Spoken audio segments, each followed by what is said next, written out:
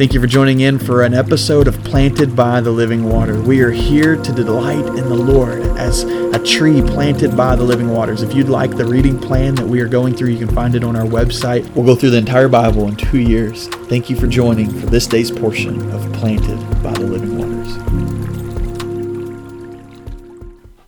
Today I want our prayer to be Psalm 77. That's where we are in our reading plan. And I want to simply read Psalm 77, but I want it to be as a prayer and that we would just seek the Lord. Sometimes I give a challenge and a charge to us. And this is our challenge and charge is perhaps your heart lines with the psalmist's heart today and you would pray his prayer. And so here's what it says in Psalm 77.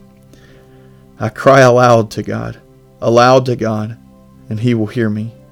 I sought the Lord in my day of trouble. My hands were continually lifted up all night long.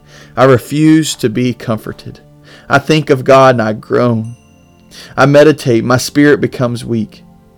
You have kept me from closing my eyes. I am troubled and cannot speak. I consider days of old, years long past. At night I remember my music. I meditate in my heart and my spirit ponders. Will the Lord reject forever and never again show favor? Has his faithful love ceased forever? Is his promise at an end for all generations? Has God forgotten to be gracious? Has he in his anger withheld his compassion? So I say I am grieved that the right hand of the Most High has changed. I will remember the Lord's works. Yes, I will remember your ancient wonders. I will reflect on all you have done and meditate on your actions. God, your way is holy. What God is like great like God. You are the God who works wonders. You revealed your strength among the peoples. With power you redeemed your people, the descendants of Jacob and Joseph. The water saw you, God. The water saw you. It trembled. Even the depths shook.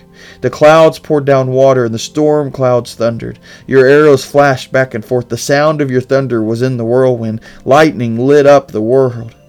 The earth shook and quaked, and the way went through the sea, and your path through the vast water, but your footprints were unseen. You led your people like a flock by the hand of Moses and Aaron. In the name of Jesus we pray. Amen.